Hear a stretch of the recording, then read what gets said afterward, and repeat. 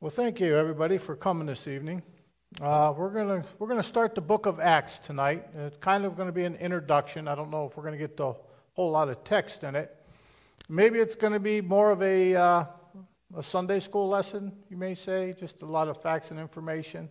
So I just want to warn you about that. I just think that we need to get just a good, proper perspective of the book, and then we'll begin to dive in it week after week. And I don't know if we ever mentioned welcome to New Harvest Ministries NEO. We just want to welcome everybody here and everybody online. We do a service, Sunday night service at Lakeview Baptist, a beautiful church that allows us to do this. And if you're looking for roots, come and plant some here at Lakeview in Vermillion, Ohio. We'd love to have you. We have a lot of activities, a lot of ministries going on, and our youth program's growing, and our preschool is also growing. And we're looking forward to seeing the outcome of that. Many disciples being raised and brought up into the world to go about to expound on God's Word. If you could just join me in a prayer.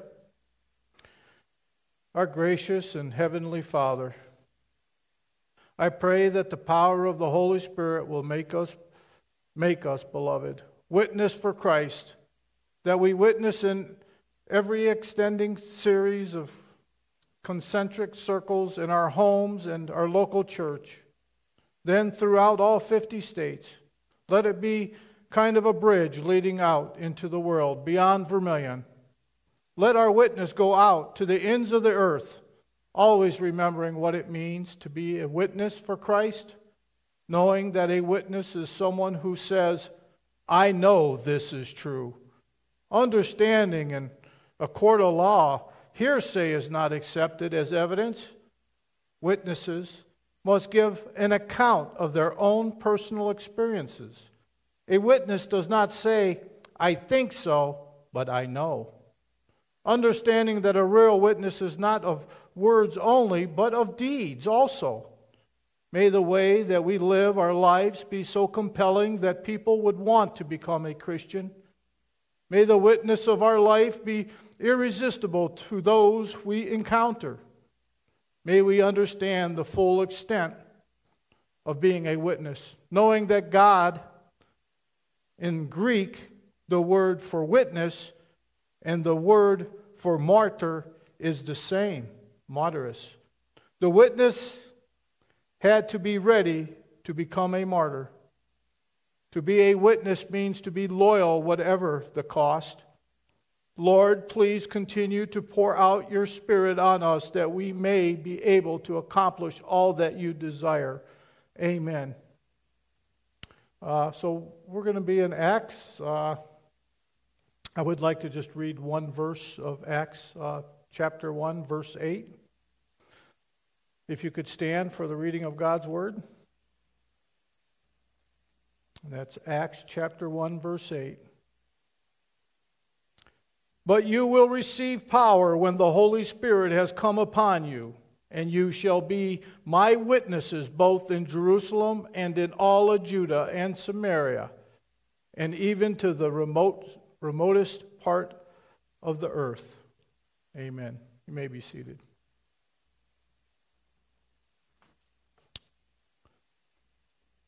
So, the book of Acts, very interesting. Wanting to have more knowledge on church structure, how churches should act, and our Constitution tells us that we need to go to the Word of God.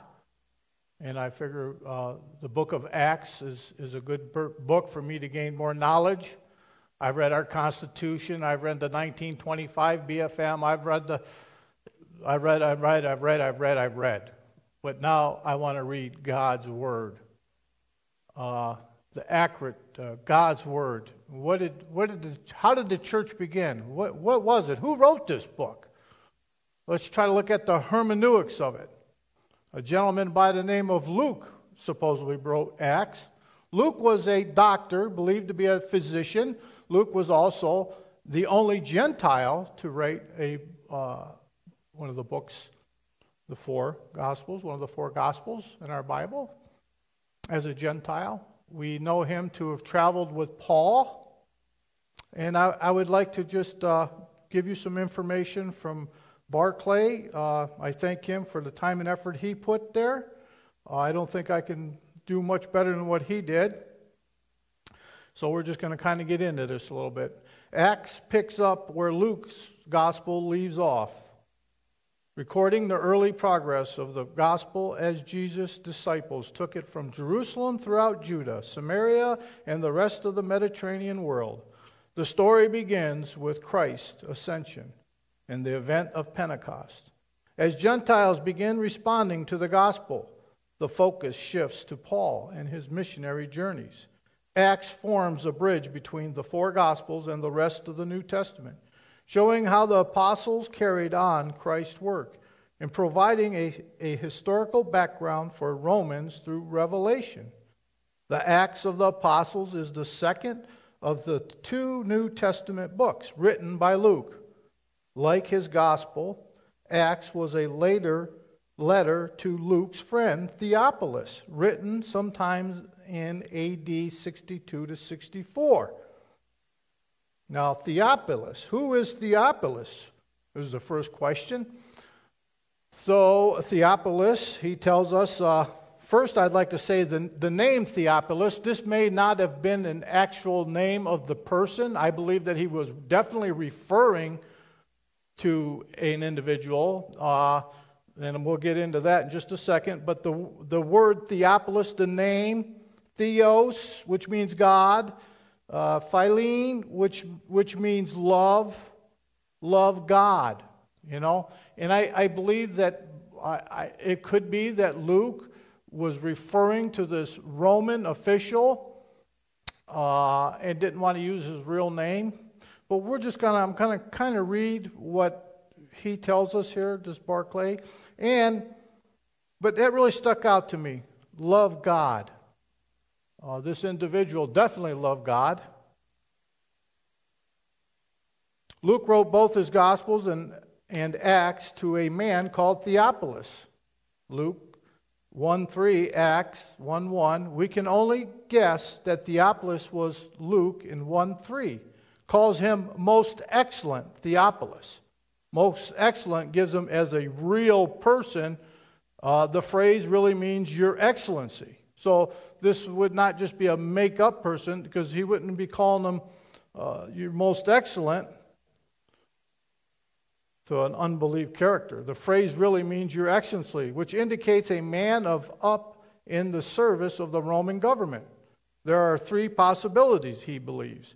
Just possible, Theophilus is not a real name at all. In those days, it might well have been dangerous to be a Christian. Theophilus comes from the two Greek words, Theos, which means God, Philine, which means love God. Luke wrote to someone who loved God, whose real name he did not mention for safety's sake. 2, if Theophilus was a real person, he might have been a high government official.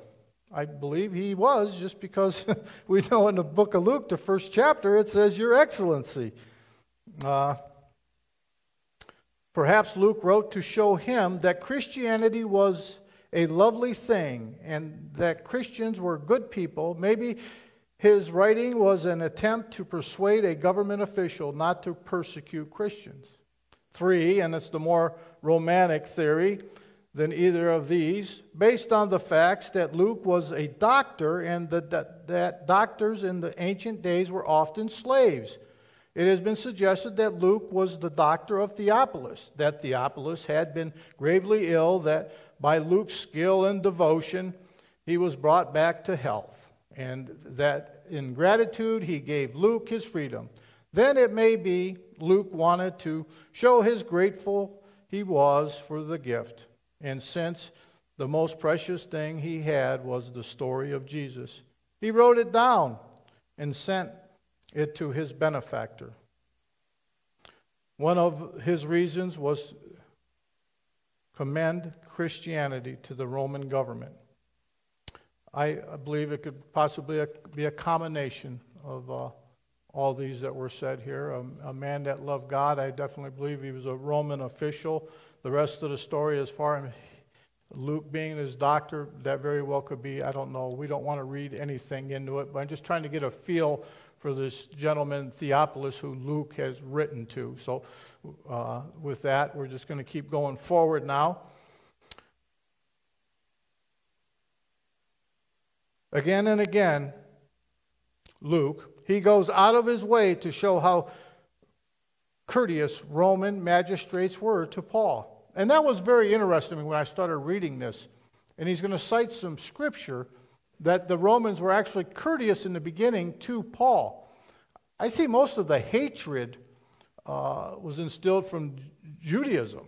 The Roman people would conquer an area, and what they would do is you would take your God and you would become a part of their empire, and you could put your God in the room with all the other gods, and Rome was just fine with that. One thing that we learned that Rome really got aggravated with is when the Jewish people wouldn't do that. They would not say, no, my God is the only God, and Rome didn't like that. That was later we find this out. And then the Christians, the same thing also. We have the Christians do the same thing. So we were kind of troublemakers. The Jewish people were troublemakers to Rome, and Christians were troublemakers. But this wasn't until a later day. At first, when Christianity first started, I believe even Pontius Pilate didn't really want to put Jesus to death. It was the Jews that wanted to do it. So here's Luke making this case for Christianity, who, by the way, was a Gentile. So he always tried to, with the magistrates to Paul, like in Acts, Sergius Paulus, the governor of Cyprus, became a Christian. In Acts 18:12, Galilee is absolutely fair-minded in Corinth. And chapter 16:35, the magistrate of Philippi discovers their mistake and apologizes publicly to Paul. In chapter 19:31, it's a group of officials. I can't pronounce the word, but I looked it up. It would be a group of high-ranking officials in Ephesus are shown to be concerned that no harm should come to Paul. Luke was pointing out that in the years before he wrote Romans, officials had often been well-disposed and always just fair to Christianity. Further, Luke takes pains to show that Christians were good and loyal citizens and had always been regarded as such. In Acts 18, chapter 18, verse 14, Galilee declares that there is no question of crime or villainy. In chapter 19:37, the secretary of Ephesus gives the Christians a good report. Chapter 20 through 29, Claudius Laius is careful to say that he has nothing against Paul. Chapter 25:25, Festus declares that Paul has done nothing worthy of death. And in the same chapter, Festus and Agrippa agree that Paul might well have been released had he not appealed to Caesar.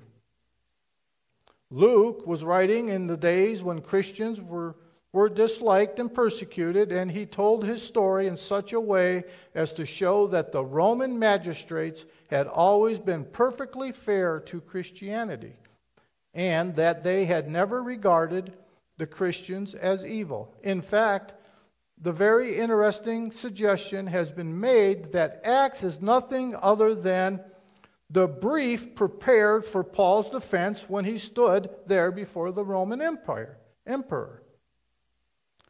One of Luke's aims was to show that Christianity was for all people.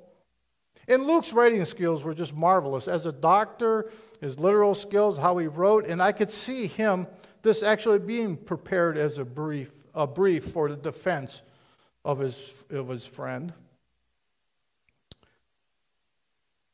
When he stood there in trial before the Roman emperor. One of Luke's aims was to show that Christianity was for all people of every country.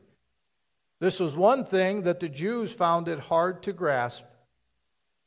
They had the idea that they were God's chosen people and that God had no use for any other nation. Luke sets out to prove otherwise. He shows Philip preaching to the Samaritans. He shows Stephen making Christianity a universal and being killed for it.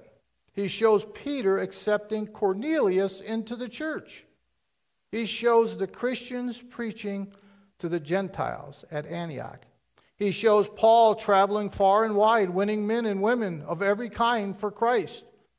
And in Acts 15, he shows the church making the great decision to accept the Gentiles on equal terms with the Jews.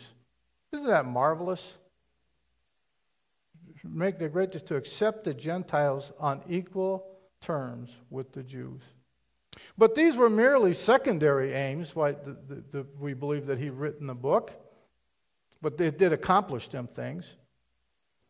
Luke's chief purpose, number one, set out in the words of the risen Christ. In the verse we read, chapter 1, verse 8, "You will be my witness in Jerusalem, in all of Judah, Samaria, and to the ends of the earth." It was to show expansion of Christianity. To show how that religion, which began in a little corner of Palestine, had in not much more than 30 years reached Rome. A little corner in Palestine. God's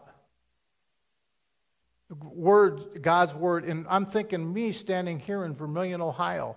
How far has Christianity come? How far has the gospel reached?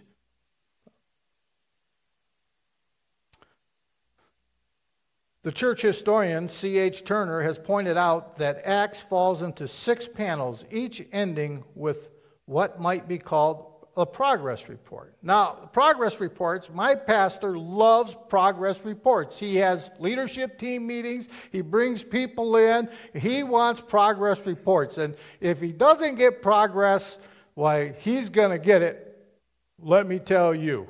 He's a wonderful pastor. So I think he could really appreciate the book of Acts because it's going to give us plenty of progress reports. Matter of fact, the book is all about progress of Christianity. And we not only get the progress of back then, but we can see how it carries on today with the same framework in which was set up. So we got chapter 1, verse 1, and then to 6-7, the first panel. This tells of the church at Jerusalem and the preaching of Peter. And it finishes with the summary. The word of God continued to spread. The number of the disciples increased greatly in Jerusalem, and a great many of priests became obedient to the faith. Now, first off, that song, All Fly Away, was a beautiful song. We were in Sunday school this morning, and we were in Exodus, and on the eagle's wings were to be carried, and it just had me thinking about flying away. It was a metaphor, how God takes his people. But that was a rabbit I was just changing, but that was a beautiful song Al did. But it also, in our Sunday school class, it talked about the priest and what their job was to do. Is the Jewish priests were supposed to do the certain task.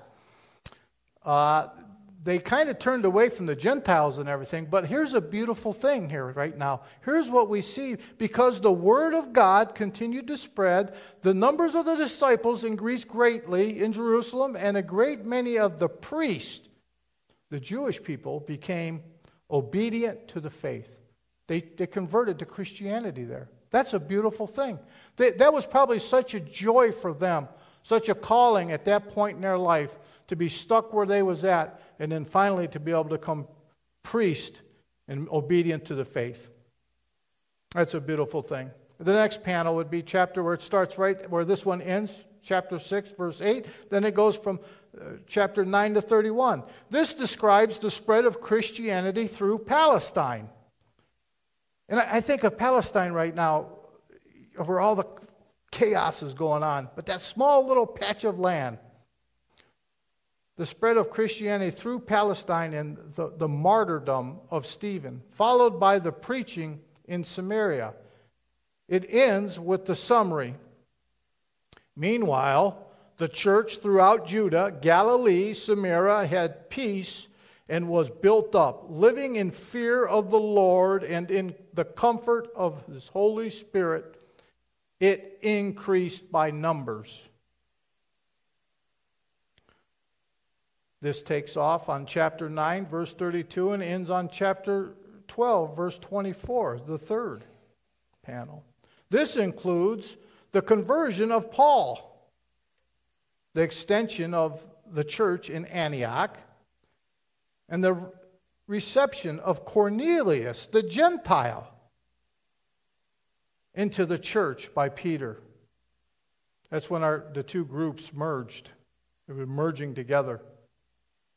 Its summary is, in the end, what does it say? The Word of God continued to advance. The next panel, chapter 12, 25, ends at 16:5. This tells of the extension of the church through Asia Minor and the preaching tour of Galatia. It ends, that's how it ends. So the churches were strengthened in the faith and increased in numbers daily.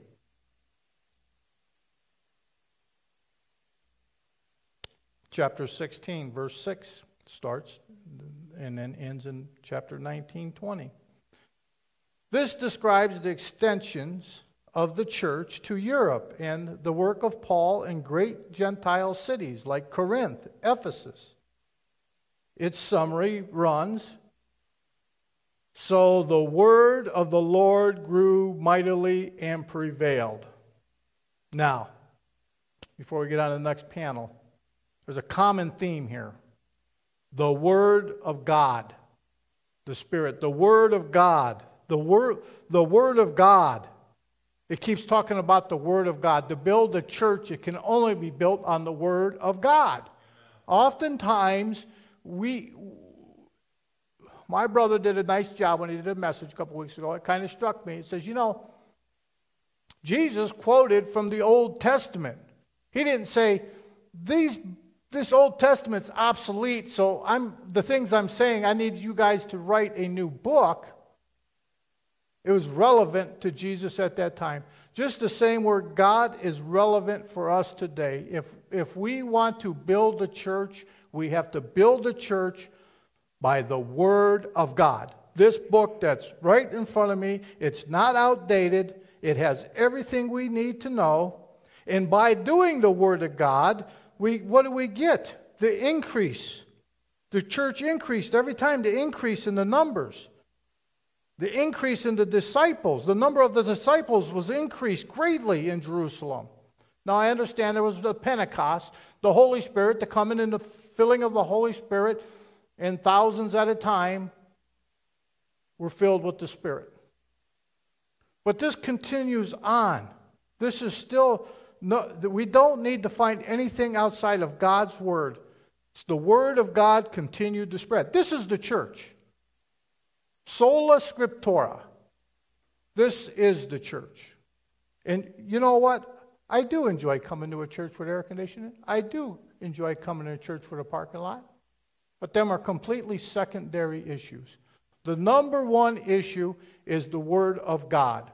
Whether we're doing it in our preschool or our vacation Bible school or whatever we do, we have to do the Word of God. Now we face another big dilemma about the Word of God because we know the cross is foolishness to those who are perishing. So if you're accurately dividing the Word of God, you are going to offend the non-believer.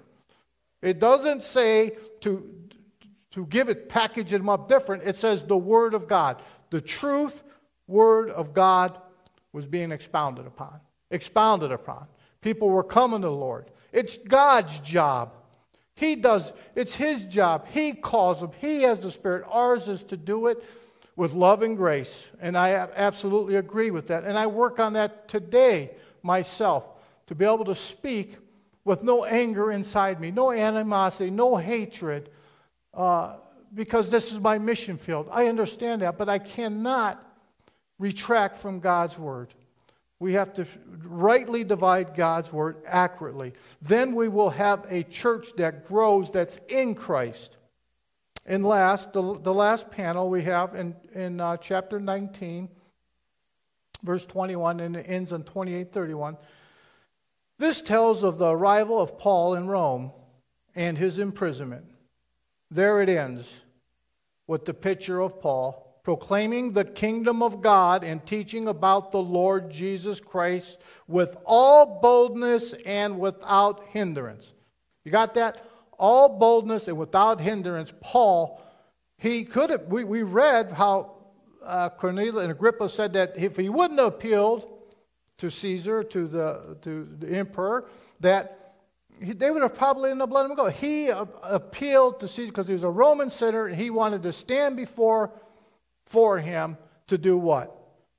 With all boldness and without hindrance, he could proclaim the truth of God's word. And that's what he did. He didn't try to soft sell it. He went in there and gave them the message. And he gave it to the Romans and the Gentiles, and he was outside. And how many of those Jewish fellows did he offend? Numerous. He was an equal to opportunity offender. He was.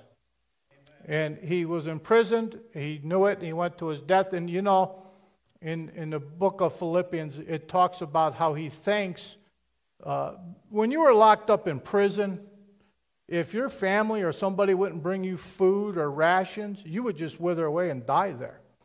But the Philippian church, who had little, they pulled resources together to feed Paul that he could sustain. And Paul thanks them, not for the rations or the supplies. He thanks them for their own souls for what they did, because Paul was so assured in the providence of God that he knew that God was going to take care of him. And if it was his time to go, then he would just simply die. And Paul was totally all right with that. So he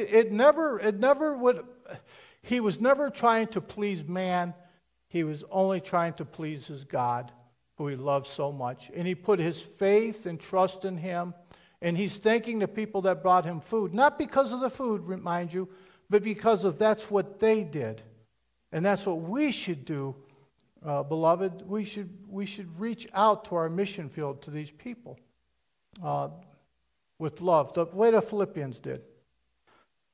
So, this plan of Acts answers its most puzzling questions. Now, the plan of Acts answers its most puzzling question. Why does it finish where it does? It finishes with Paul in prison awaiting judgment. We would so much have liked to know what happened to him. And the end remains a mystery. But Luke stopped there because he had achieved his purpose. He had shown how Christianity began in Jerusalem, a little small part of the world, and swept across the world until it reached Rome. One New Testament scholar has said that the title of Acts might be How They Brought the Good News from Jerusalem to Rome. I believe that was 30 miles. Maybe I'm wrong. Luke was a historian. And the source from which a historian draws his information are all important. Because we'd have to ask that, the authenticity of Luke being able to have his, one of the four Gospels in this book, that we had to have firsthand knowledge of Jesus and these things that had taken place. It's very important. And it's really nice to see all that Luke was exposed to by Paul, through Paul, that he would introduce him to all the great leaders, James, John, all the great leaders of the church. He got to have conversation with them. He got to go to these different churches, sit down and talk with them. And then he also became an eyewitness as his book progresses. And from speaking from them to we, like he was a part of it. And we're going to read a little bit of this now. Where then did Luke get his facts? In this connection, Acts falls into two parts. There are the first 15 chapters describing events of which Luke had no personal knowledge. He most probably had access to two sources. There were the records of the local churches. They may never have been set down in writing, but the churches had their stories. In this section, we can distinguish three records. There is the record of the Jerusalem church, which we find in chapters 1 through 5, and in the chapter 15 to 16. There is the record of the church at Caesarea, which covers chapter 8, 26 to 40, and chapter 9, 31 to chapter 10, 48. There is a record of the church at Antioch, which includes chapter 11, verse 19 to 30, and chapter 12 to 25, chapter 14 to 28. It is very likely that there were cycles of the stories, which were the Acts of Peter, the Acts of John, the Acts of Philip, and the Acts of Stephen. Beyond a doubt, Luke's friendship with Paul would bring him into touch with all the great figures of all the churches, and all their stories would be at his disposal. There are chapters 16 to 28. Luke had personal knowledge of much that is included in this section. When we read Acts carefully, we notice a strange thing. Most of the time, Luke's narrative is in the third person, plural. But in certain passages, it changes over to the first person, plural. And they becomes we. The we passages are as follows. Acts chapter 16, verse 10 to 17. Chapter 20, verse 5 to 16.